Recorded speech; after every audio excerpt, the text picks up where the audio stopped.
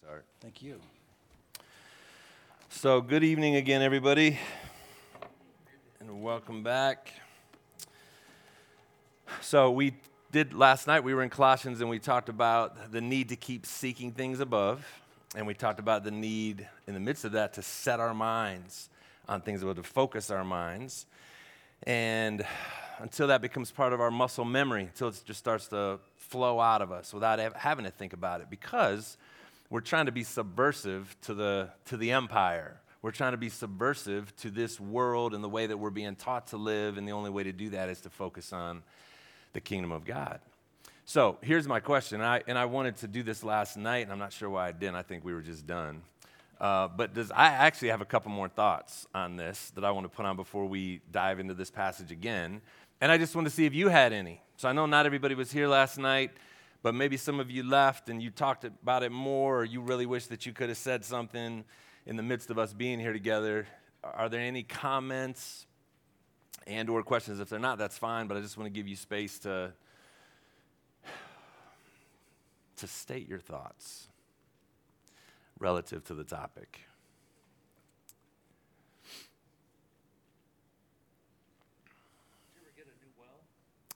Did I ever get a new well? I wondered if people were going to wonder about our well situation. So 9 years into my quest, we found somebody that was willing to come out and show us where he thought water was on the property.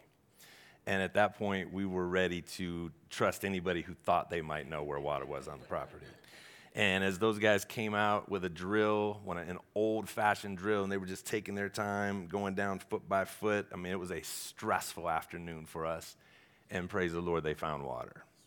Yeah, so we have water every day. But I tell you what, I'm very aware of it. You know, it's something I'm actually very, very worshipfully thankful for every day. As is the case with anything that you take for granted that all of a sudden you don't have anymore. When you get it back sometimes, you start to treat it differently, right? Water is a big deal. Yes, it is. My in-laws are actually here tonight. They were over on a number of occasions, I think, when we ran out of water and wondered why they gave their blessing to me marrying their daughter. Yeah. What else? Anything else?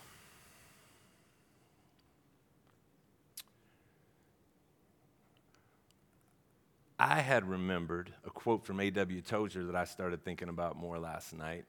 And he had said that he realized, and A.W. Tozer was a theologian, he said he became more and more aware of his need to repent of his over-concern with visible things, to repent of his preoccupation with visible things. And that just has struck me. Not that what goes on around us that's visible and the daily grind that we're a part of in whatever vocational path we're in or educational path or whatever, it's not that doesn't matter at all or that we shouldn't take it seriously or become as excellent at it as we can. In fact, as we look at Daniel tomorrow night, we're going to see an example of somebody who was an obedient follower of God who was obediently involved in becoming the best at what he did in a very ungodly kingdom. It's not that there's a problem with that. It's just when I'm not at all preoccupied with invisible things, when I'm not conscious at all of a different kingdom that has already begun to unfold among us, and Jesus said, I'm coming back, and everybody's going to see this kingdom come. We ought to spend our time thinking about that. That's what Tozer said. Another thing that I thought about that I didn't say is, and I became a Christian in the late 80s, so my conversion experience in the first years of my Christian life were in the late 80s, early 90s. And I can remember kind of a huge theme amongst the people that I heard talk was to not be so heavenly minded that you're no earthly good. That just I don't know if you've ever heard that statement before, but that was really big with the pastors that I listened to and stuff that I read. And I appreciated that, which of course meant that, you don't want to be so detached from culture that you're not actually there as salt and light, that you're not actually there present with people to even be able to be a minister of the gospel. But I feel like what's happened since that time, that was a long time ago, that is a true statement. But if we're not heavenly minded, we won't be any earthly good. Like, that's the flip side of it. If you're not thinking at all or enough about heaven and the things that are in the next kingdom, it won't motivate us to be different in this one. And I kind of wonder if maybe that's more reflective of where we're at. Maybe because the Bible's not being read and studied as much as it seemed like it was to me 30 years ago. It's not being held up in the same kind of way that it used to, even in churches. So, okay, I don't want to get off onto all that, but those are just a couple of other thoughts that I had about it. Now, we said that the Colossians were doing good. Again, not everybody was here last night. I don't remember if we have, or I can't tell if we have new people or not, but let's just remind ourselves, Colossians were doing good. And Paul said, hey, you guys are growing. I'm getting reports back about fruit amongst you. You're loving each other well. But he's writing them, besides just wanting to encourage them, he definitely wants to point something out. And that is that they're in danger of syncretizing or taking their faith in Jesus and attaching it to these other traditions of men like Art wrote about. There's these religious traditions that are starting to get in the way and muddy up the gospel. And there's political traditions. There's the Roman Empire that's considering them traitors, and so they're still kind of partial to maybe trying to be obedient to what they want to be bowed down to as part of the Roman Empire. And Paul just says, oh, you can't do that. I mean, if you understand who Jesus really is and that he's Lord over all of this, and that what you signed up for when you said yes to Jesus was that he is the answer to everything, that he is the one that saved you from your sin problem. He is the one that sets you free to live in grace and to live out this new kingdom that's coming. You don't need to mess around with trying to discipline yourself and by traditions and trying to keep certain rules. You don't have to do that anymore. It's not going to help your spiritual growth. And so we said every empire is trying to capture the imagination of those it's trying to rule. And that was true for the Colossians as much as it's true for us today, that we live in a culture, let's say an empire, but a culture that's trying to capture our imagination, that's competing with the gospel. And so our goal is that we be subversive to that, not to be synchronized with that, to become one with it, but to actually go against it, to live in a way that just cuts against the grain of the culture. And we talked yesterday about then the need to focus, to be subversive by having a focus on things above. Tonight we're going to talk about being subversive by having a new identity. Okay? So, all that as an intro. Let's look at Colossians 3 again. Open up to it if you haven't yet. Colossians 3. In fact, will somebody read it for us? Who's got a nice, strong voice tonight that maybe would even stand up and read Colossians 3, verses 1 through 4 for us, just so we can revisit these passages? I got it. Thank you. If then you were raised with Christ, seek those which are above, where Christ is, sitting at the right hand of God. Set your mind on things above, not on things on the earth, for you died, and your life is hidden with Christ in God. How far? Through 4. Yep. When Christ, who is our life, appears, then you also will appear with him in glory. Okay. Excellent. Thank you.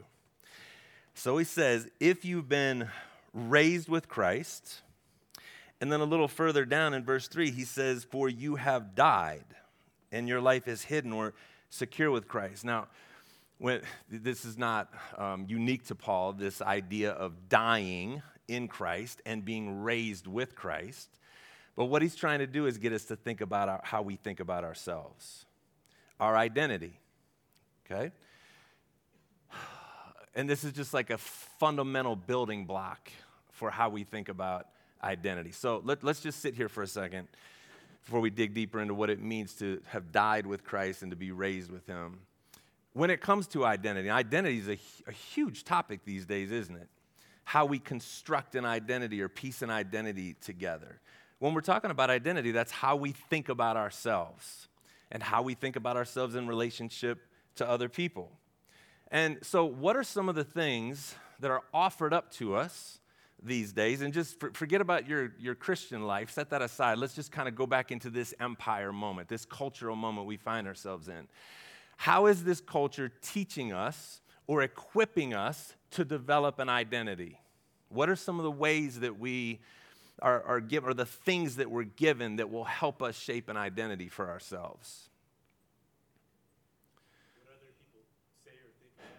Okay, what other people say or think about us. Let's just make a list because there's a whole bunch of them. Let's get our mind going. What other people say and think about us. Your nationality. Okay, there's absolutely something to ethnicity and that sort of a background. Yes.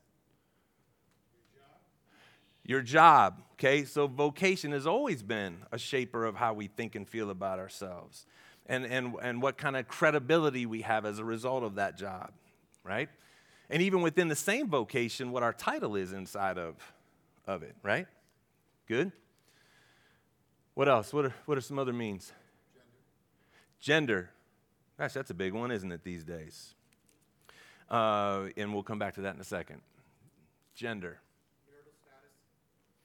Marital status. Your education. Still important, still huge. Physical appearance. Yeah, I had that on my list. Your physical appearance. There's lots and lots of talk about body and embodiment and how we should think about ourselves and what we should hold up or not hold up and view as a positive body structure. And it changes too, doesn't it? Choices. Okay? Choices that we make. Habits. Different habits that we have. Good. What else would you put on the list? The neighborhoods we live in. Okay, where your house is, where it's positioned in the locale. Think about that. Just think about how significant that is. You know about that because you're very intentional about where you put your house, right? Or where you want to be because there's meaning associated with that. Good.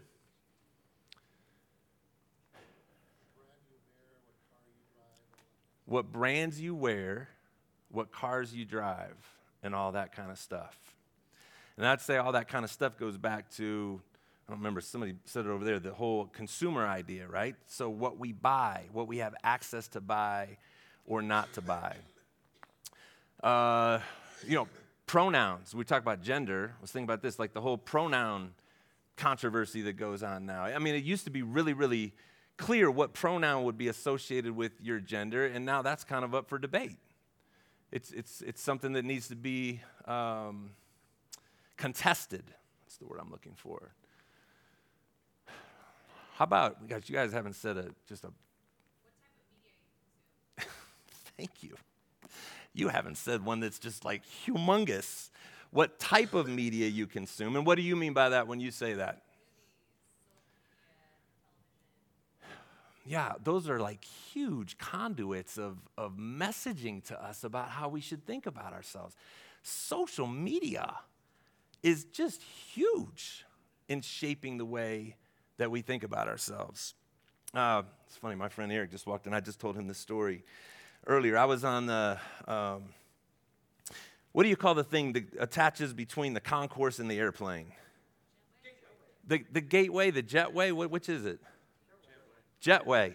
Okay, I was on the jetway, and I was about 50 people back in Texas, sweltering heat, flying to come here.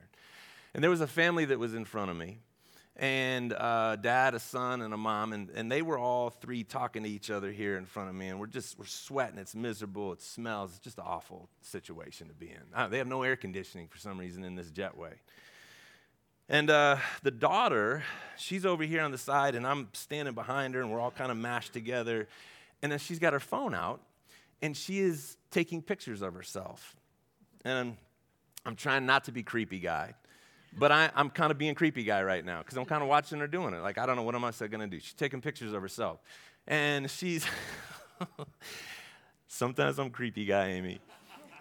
She's taking pictures of herself, and it's like she's, one time she pulled her hat down a little further, and she got a picture of herself. She didn't like that one. She deleted it. So she pulled the hat down, and then she got just a little bit of hair, and she brought it down here, and she did that, and then she kind of did something with her eyes on the next one, and she did like a duck lips one, and she was trying to get different angles. I don't know if she was trying to get me out of it or not, but she was, and she took, I'm not exaggerating, double figures, pictures to post. And I'm just sitting there watching her, and I started to get intrigued, like, well, who are you trying to send a picture to? I'd like to help you think about this right now. I mean, you're trying to look sexy right now? I mean, this is not, I don't know what's going on with that, but are you trying to look discouraged? Because she kept changing her face and everything. And she was trying to send a message about who she was right now. Now, we have this opportunity. Listen, even in saying this, I don't look at that and find myself wanting to judge her. Look, she's just doing what all of us have always done in the means and the mediums through which we had access to do it. Nowadays, it's just a million times easier, isn't it, to feel this pressure to try to get likes and to try to get some attention, or even just to try to like what I see about myself through these devices that allow us to keep changing and manipulating and becoming something different. In fact, it doesn't even have to accurately represent who I really am at all. I saw, and I'm going to use this because I haven't pulled this out in a long time.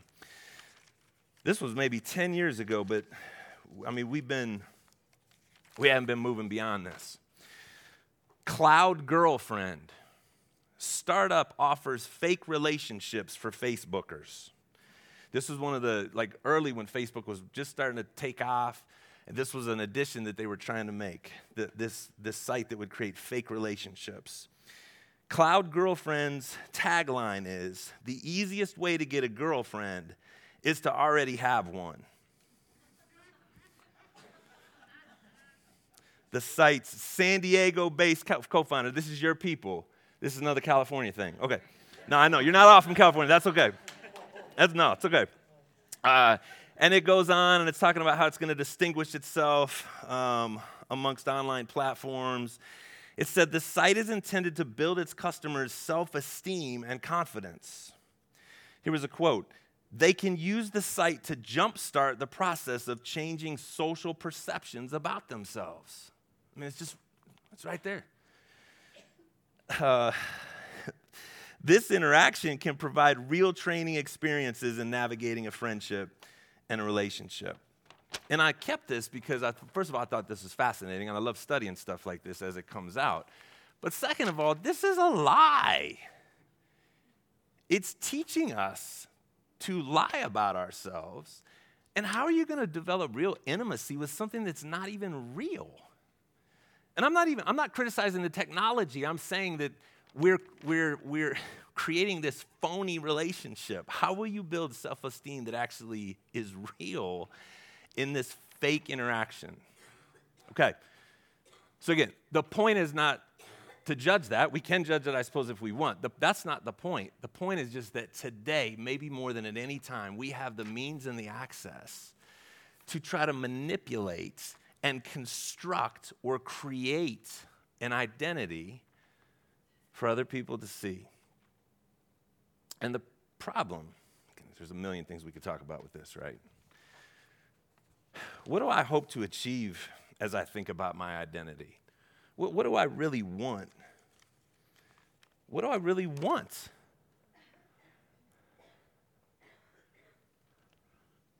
You want to get up here and talk right now, don't you, Jeremy? I know you do. He works with kids as a psychologist. Say it again. Acceptance. We want acceptance. I made a little list for myself. Let's see. Acceptance was on my list. I want to be accepted by other people. What?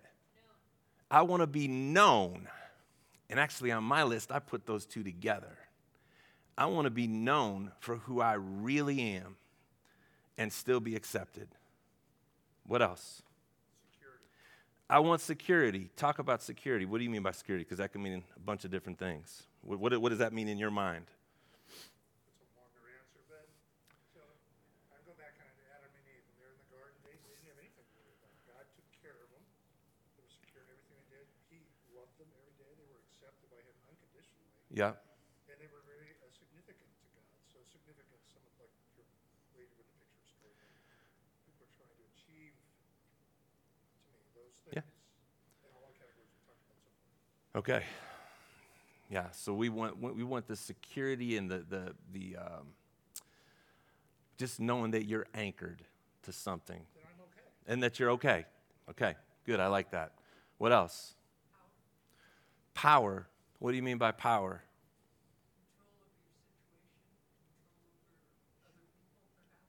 Okay. Good. Affirmation. Which again, that just kind of goes along with, you want to be liked. I think that goes along with being accepted. How about, we didn't say the obvious one. I had this at the top of my list. I want to be loved. Yeah, and loved in the kind of way that says, I will accept you just the way you are, brokenness and all. Right? I think that's true for everybody. We want that. How about forgiven?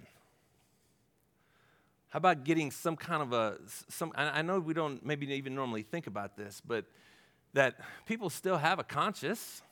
Like that's not, it may be getting tamped down in different ways. It may be getting diluted because we're affirming ourselves for our sin, but I think people still know there's something wrong inside. I think people are still very aware of being uncomfortable with what they are and knowing the choices that they made and damage that they've done in other relationships. And I want to be forgiven. How do I get free from that?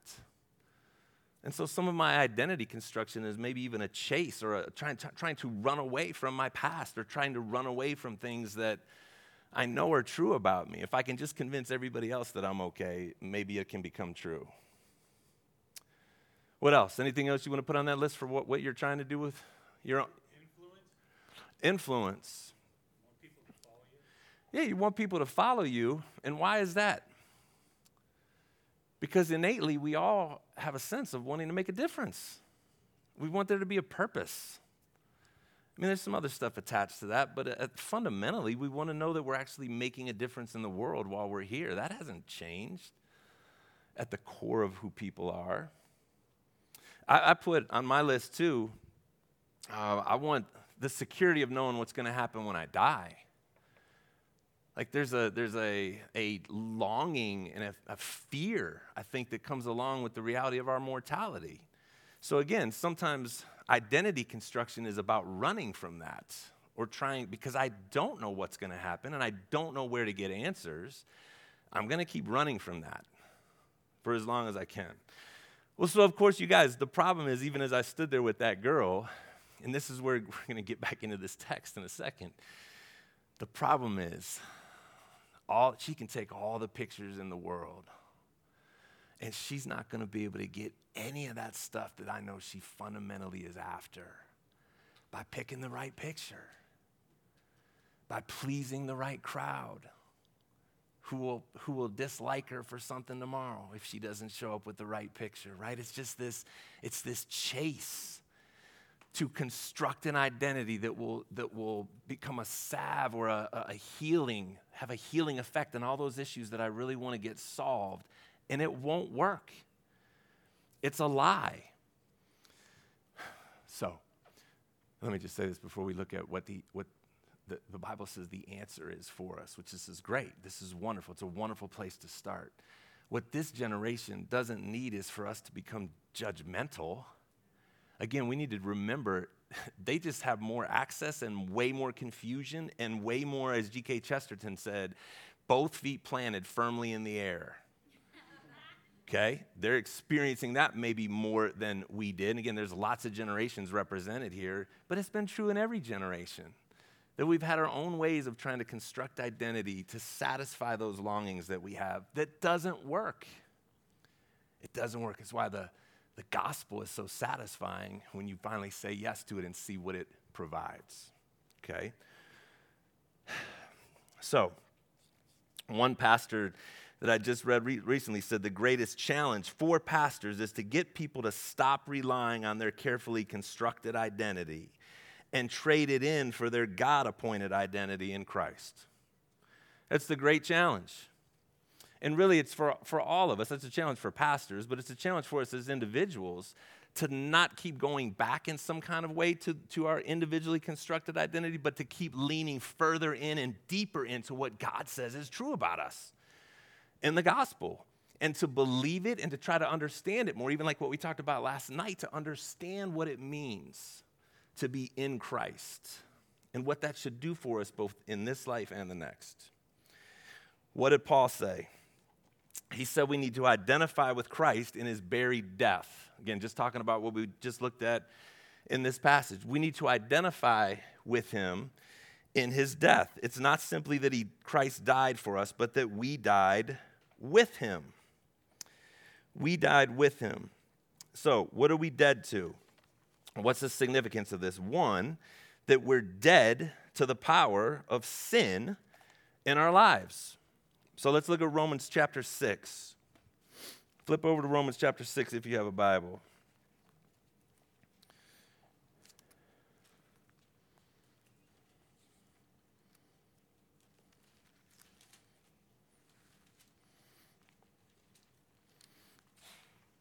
We're just going to talk for a couple minutes about what it means to be buried with Christ, to have died with him. Romans chapter 6, Paul, again, he's saying, well, what should we say then? Are we to continue in sin? Verse 1. Are we to continue in sin so that grace can abound? By no means. How can we who died to sin still live in it? Do you not know that all of us who have been baptized into Christ Jesus were baptized into his death?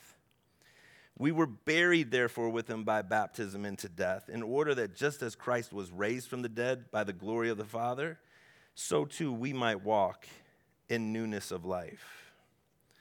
He says, for if we've been united with him in a death like his, we shall certainly be united with him in a resurrection like his. He's saying, you're dead to the power of sin. So what does that mean? Again, we're talking about identity. It doesn't mean I won't sin anymore. It doesn't mean I can't sin anymore. It means I don't have to. I don't have to sin anymore. I have the power in me because my sin has been buried with him in death. I have the power to say no to sin, which is a very freeing thing. I have the power to say no to sin. Look at Galatians chapter 2. Flip over a couple books to the right.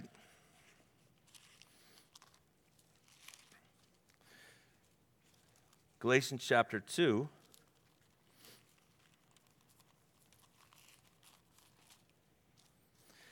And I remember this was one of the first passages the guy that mentored me in school ever took me to. Because not only are we dead to sin, but we're also dead to embracing the world's values for how I define myself because of this. Galatians chapter 2, verse, oh goodness, I'm in the wrong book here. Verse 20. Some of you probably memorized this verse. Paul says, I have been crucified with Christ. It's no longer I who live, but Christ who lives in me. And the life I now live in the flesh, I live by faith in the Son of God who loved me and gave himself for me. I'm dead to sin, but I'm also dead to embracing the world's values for how I define myself. I am now going to so identify with Jesus that I'm going to allow him to live out his values through me. I'm going to start to take on everything that he says is true about me and live that out. In fact, one of the first things that probably needs to happen and that needs to get talked about more is just the need that when you come to Christ, it's like there's a line being drawn in the sand that says now you're going to begin the process of separating yourself from all the stuff you were relying on to think about yourself and the way you constructed an identity before. We're going to start to separate ourselves from that and take on the identity of Christ. What does that mean? He says to identify with Christ, not only do we identify with Christ in his buried death, but we identify with Christ in his raised life. He says right there in Colossians 3, verse 1, if you've been raised up with Christ. And the assumption is that you have, that the people that he's talking to have been raised with Christ. Well, what does that mean? It means that you're going to embrace all that comes with our identity and our position in Christ, not just our condition in the world. So what does that mean? I remember the very first year of my Christian life, somebody explained to me the difference between positional truth and conditional or experiential truth. And what he said was, listen, the Bible lists out dozens, like I've got a list right here of over 100 of things that the Bible says are declared true about you in Christ because you died with him and now are being raised up into new life. How do we baptize people? We say that very thing, right? You've been buried with Christ and now raised up to new life in him. The Bible says all of these things became true about you in that minute, that God declares these things are true about you. He gives you a new identity. He gives me a new identity. Positionally, in heaven and before him, these things are true. Conditionally, we might not feel them. In our experience, it might take a while before we believe them so that they show up in our life. That doesn't have any effect, though, on the truthfulness of them. That your identity is now in Christ and carries with it all of these characteristics and all of these things that become true. And guess what? Those things just happen to satisfy the most fundamental needs that we listed off for ourselves, that our soul needs. The Bible says that we're loved unconditionally in Christ. In fact, let me just read some of these off. And maybe y'all have seen lists like this before. I appreciate people that have done the work of just going through the Bible, especially the New Testament, and just looking for all of the statements of new truth in Christ about me. Things that are now true about me. That I'm a child of God. I'm Christ's friend. I'm a member of Christ's body. I can be assured that all things will work together for good for those who are in Christ Jesus. I'm confident that God's going to perfect the work that he's begun in me. Let me find this other sheet here. Yeah. I'm adopted as his child. It's like we talked about last night. That's a great theme to just understand more. What does it mean to be adopted into the family of God? I'm forgiven. I have purpose. Like I was created. The Bible says I was created for good works and a certain purpose that he's keeping me here for and keeping you here for. I have hope. I'm sealed with the promised Holy Spirit. I'm salt and light of the earth. We talked about that on Sunday. I'm a minister of reconciliation. That's an identity statement. That part of my purpose, part of the way I can think about myself and my identity is that I'm here to help people know God and be reconciled to him, and frankly, to help people be reconciled to one another. That's an identity statement. What else is on here that jumps out to me? I'm a dwelling place for the Holy Spirit. That changes the way I think about myself. I can approach God with freedom and confidence and just a gazillion more things. So, what difference does that make? Here's a few things that I wrote down for myself. The difference it makes in starting to embrace these things that the Bible says about us for our identity and starting to separate ourselves from these other things. It sets us free from a performance trap. Because again, like what does this mean in real life for us? It sets us free from the performance trap. I work with athletes, so it is especially true in the context where I find myself trying to minister, but I've also worked in the church for a long time. And we're plagued by the performance trap, trying to measure up, trying to get acceptance, trying to be liked, trying to do good enough so that I can feel like I'm valued. Well, what all these positional truths wind up adding up to is, no, you're valued completely apart from your performance. You may actually be a better baseball player than this other guy, and that's great, and try to be the best baseball player that you can be, but at the end of the day, your acceptance and your value has been decreed by God as having nothing at all to do with what you do on a baseball field. So go play free. Yeah, what does that mean? It doesn't matter? No. Go play the best you can play, but you're free. Now translate that into other areas of our vocational life, or just again, wherever it is that you find as a mother, or right, different responsibilities that we have where performance has just kind of kept us in bondage. How freeing is it to know that you're accepted? A second thing, the anxiety that comes with comparison, trying to be like someone else. I don't have to do that.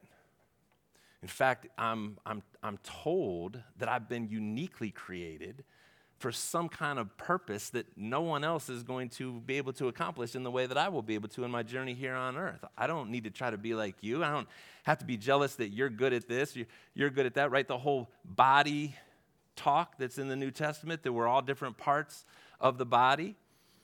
And so you have value with what did you do. You don't have to compare yourself. Security, a well-founded confidence that everything is going to be all right. Everything's going to be all right.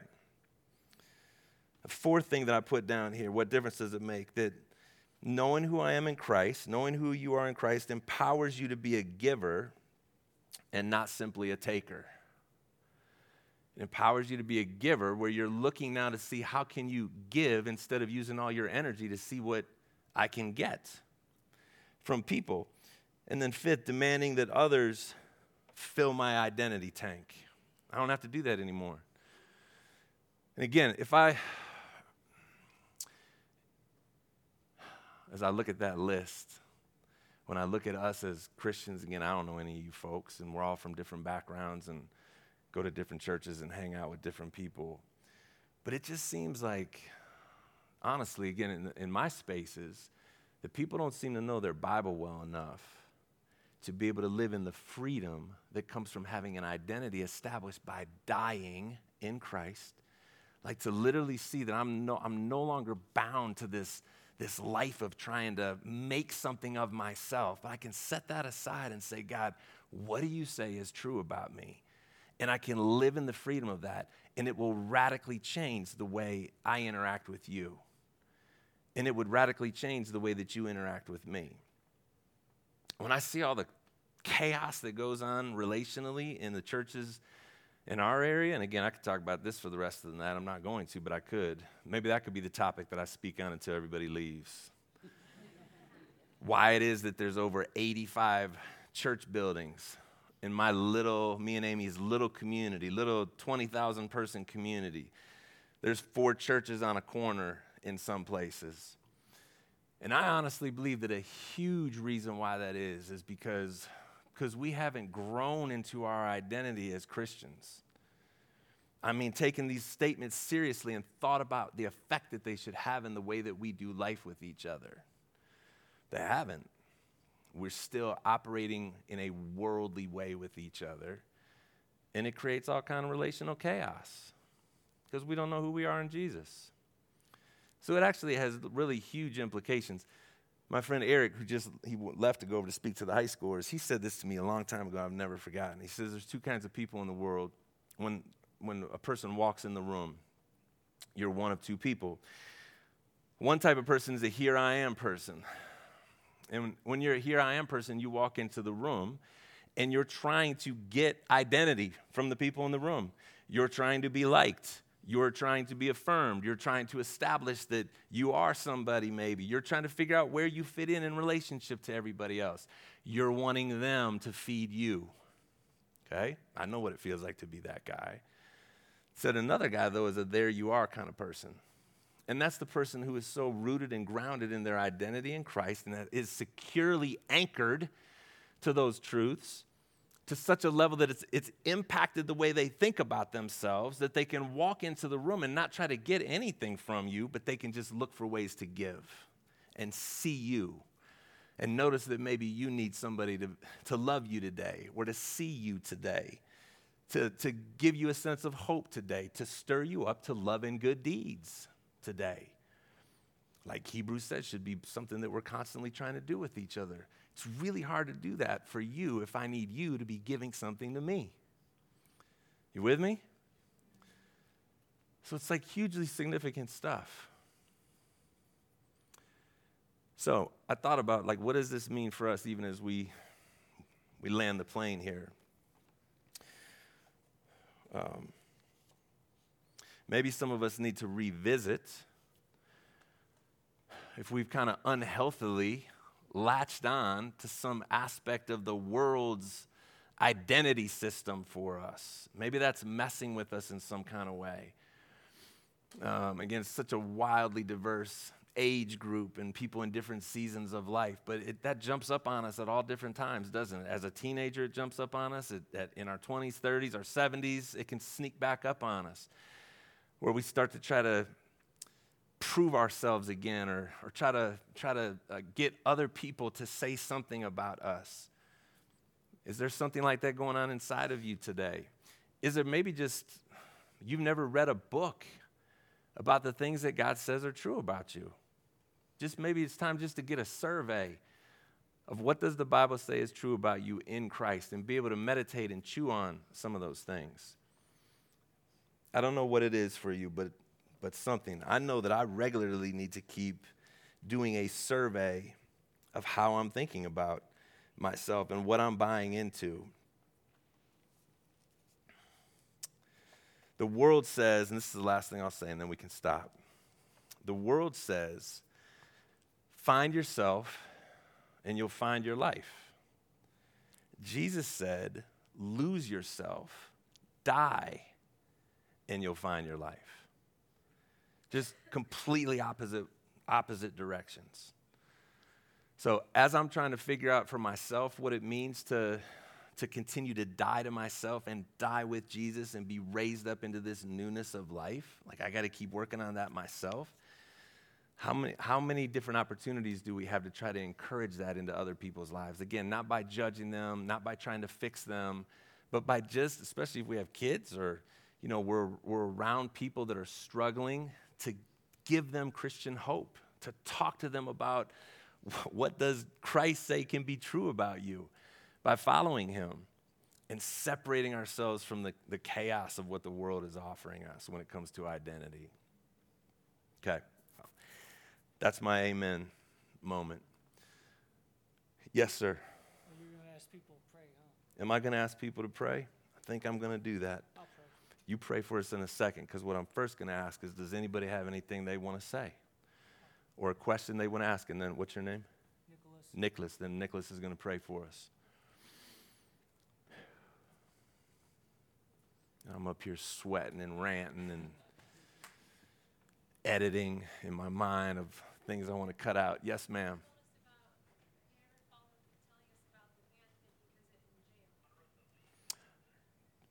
What did I say about the man that I visited in jail? Did I tell you all about that?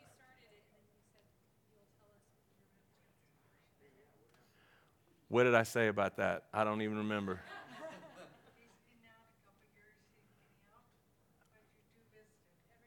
And he wants an egg sandwich, a fried egg sandwich. That's why I told you guys about that. Yeah. What do you want to know about him?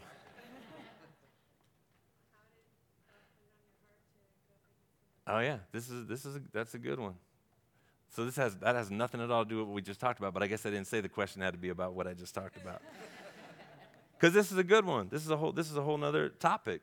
Amy and I were sitting in church at a church we had just started going to, and the announcements were coming on, and you know how announcements are. Like, you don't listen to most of the announcements most of the time.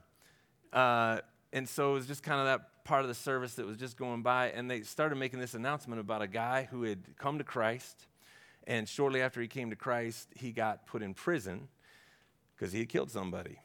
And he was reaching out to our church for someone to be a pen pal with him, okay, as I remember it.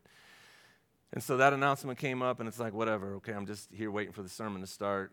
And like the next week, they made the same announcement. And the next week, they made the same announcement. And I can remember sitting in the back and just thinking, all right, like I'm getting tired of hearing this one. Like somebody needs to write the guy, right? Somebody raise a hand and let's move on so we don't have to keep doing this one. And as I was sitting there thinking that horrible thing, it was like the Spirit of God said, well, you write. In fact, I was writing a ton because I was doing schoolwork stuff. Like, you write? I'm like, yeah, but I don't write prisoners. I minister to athletes, and that's not my ministry. That's somebody else's ministry. And the Spirit said, yeah, but you write. And I think I said somewhere, you ought to be watching out for prisoners and widows and folks that never put on game uniforms, but that actually you're supposed to have some responsibility and accountability towards. And the next week, and so I was a mess at that moment during the service, and I just kind of hoped that it would go away. But the next week it came up again, and I was like, all right, let me talk to that guy. So that was 18 years ago, and I've been going to visit him once a month ever since. And the message for me in that was, and why I think, again, that it's kind of relevant even to any of us, is to not put limits on how God might want to use you. Sometimes we get stuck in this rut of thinking, again, as we think about ourselves and think about what we're good at or not good at, what our ministry calling is or isn't. And I'm not saying we shouldn't have some boundaries on that, but I need to keep my hands open to maybe God wanting to do something that's I'm not expecting, right? That's not that radical of an idea. Or maybe I need to serve in a way that just for a season. I mean, I wouldn't say that my ministry is now prison ministry, but for 18 years, once a month, my ministry has been prison ministry. So, it's good to visit a prison every once in a while, y'all.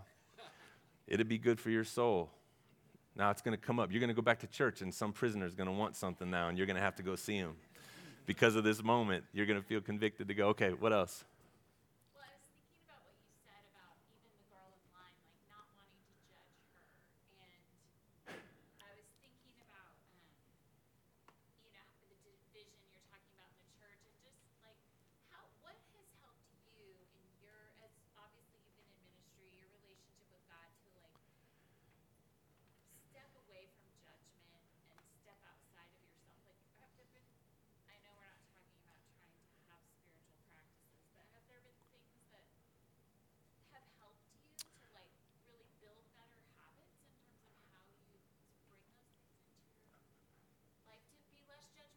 Yeah.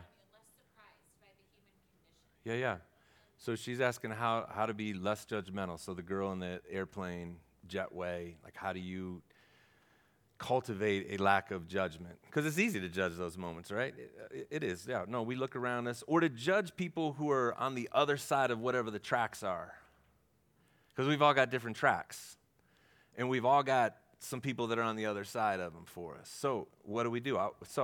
Molly, you're asking me.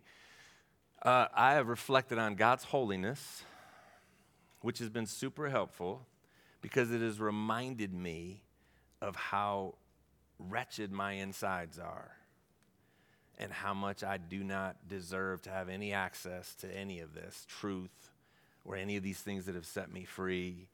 And that we're all just, Paul said, our fight is not against flesh and blood. It's against principalities and powers.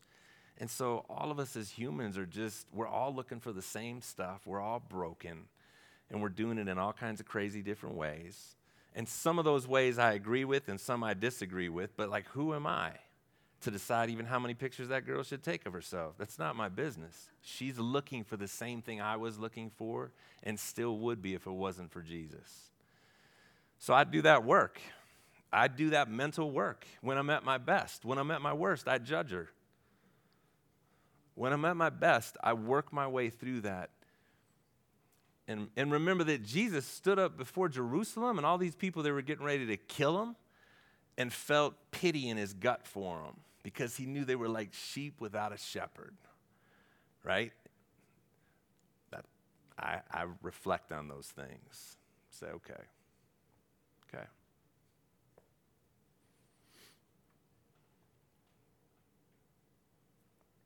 Anything else?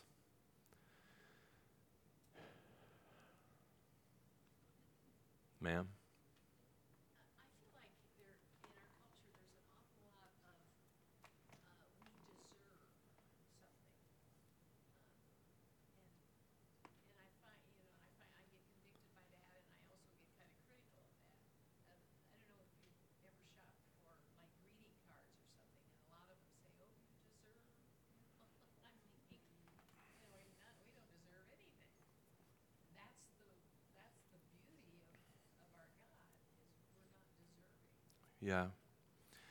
Yeah.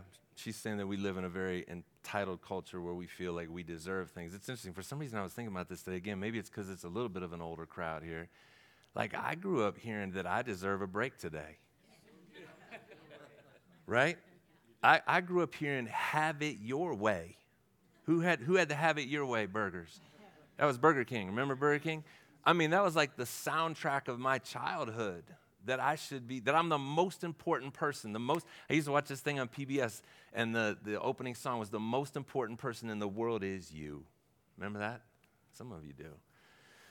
Yeah, so look, this is something I was thinking about yesterday too. And even this goes with the whole judgment thing.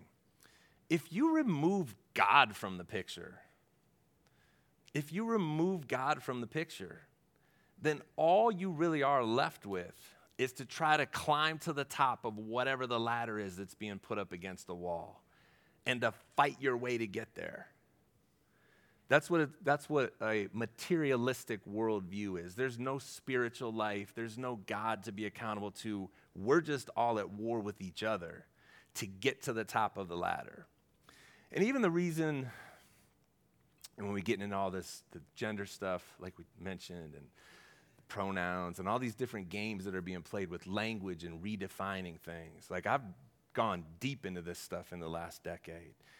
And it comes from a worldview that says there is no God, and what we're going to try to do is erase any lines that have been drawn by other human beings to try to contain us in any kind of way.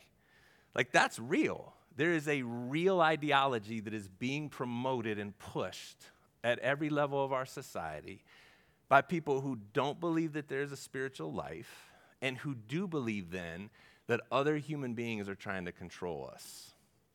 So wherever there's lines where I don't like them being drawn, I'm going to erase them in whatever way I can. Well, that's just godlessness. That's living in a pagan culture that does not believe that there's a God to answer to. The reason why we can be okay with lines is not because they're drawn by one political party or the other. The reasons why we adhere to lines is because there's a God who's drawn some for us. Well, it makes sense that we would say yes to that. If you're a Jesus person in here, you say yes to that. Why would we expect everybody else who doesn't believe there's a God to adhere to lines being drawn? We shouldn't. We should expect them to do really, really wicked things in their pursuit of trying to make sense of life without God. I'm getting into crazy deep water right now, aren't I? It is important. So, what is my role in the world right now is not to try, and I'm a culture studies geek. I have a PhD in American culture studies. I don't know, that probably wasn't even said. I'm like PhD level geekiness when it comes to thinking about this stuff. Okay, and trying to figure out what is my role as a Christian in this world right now. Is it to draw battle lines with people? Some Christians feel like that's what we're supposed to be doing. We're supposed to be engaging in culture wars. And I don't know. There may be a justified place for that, okay? I think my role as a missionary is to try to be leading people to Jesus and to help them see a lifestyle and a worldview that transcends anything they've ever experienced before by people called Christian. You know, there's lots of deconstructing going on and people walking away from the faith and lots of bad press because of Christians behaving badly. Like, that's real. That's real. I've been a Christian who's behaved badly in situations before. It's real for all of us. My goal is to wake up every day and walk with God in such a way that the people that interact with me run into Jesus. As crazy as that sounds in my broken Polish body. That's what I think I'm supposed to be trying to do. Not fixing the girl who's using her phone to try to construct an identity, but if it would have been appropriate, and I thought about doing it. Again, I was already struggling with being a creepy guy.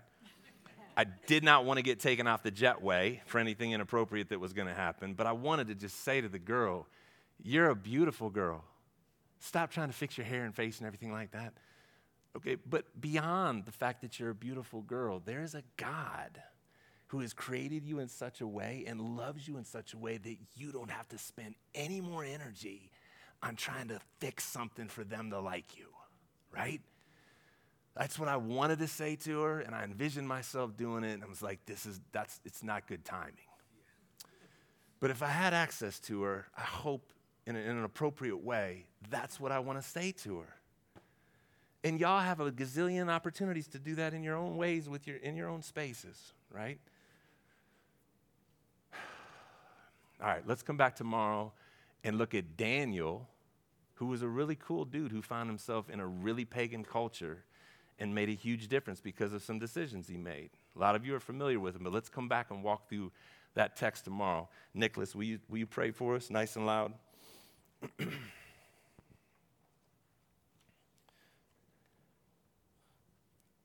Father God, thank you for your Son who made atonement for our sins.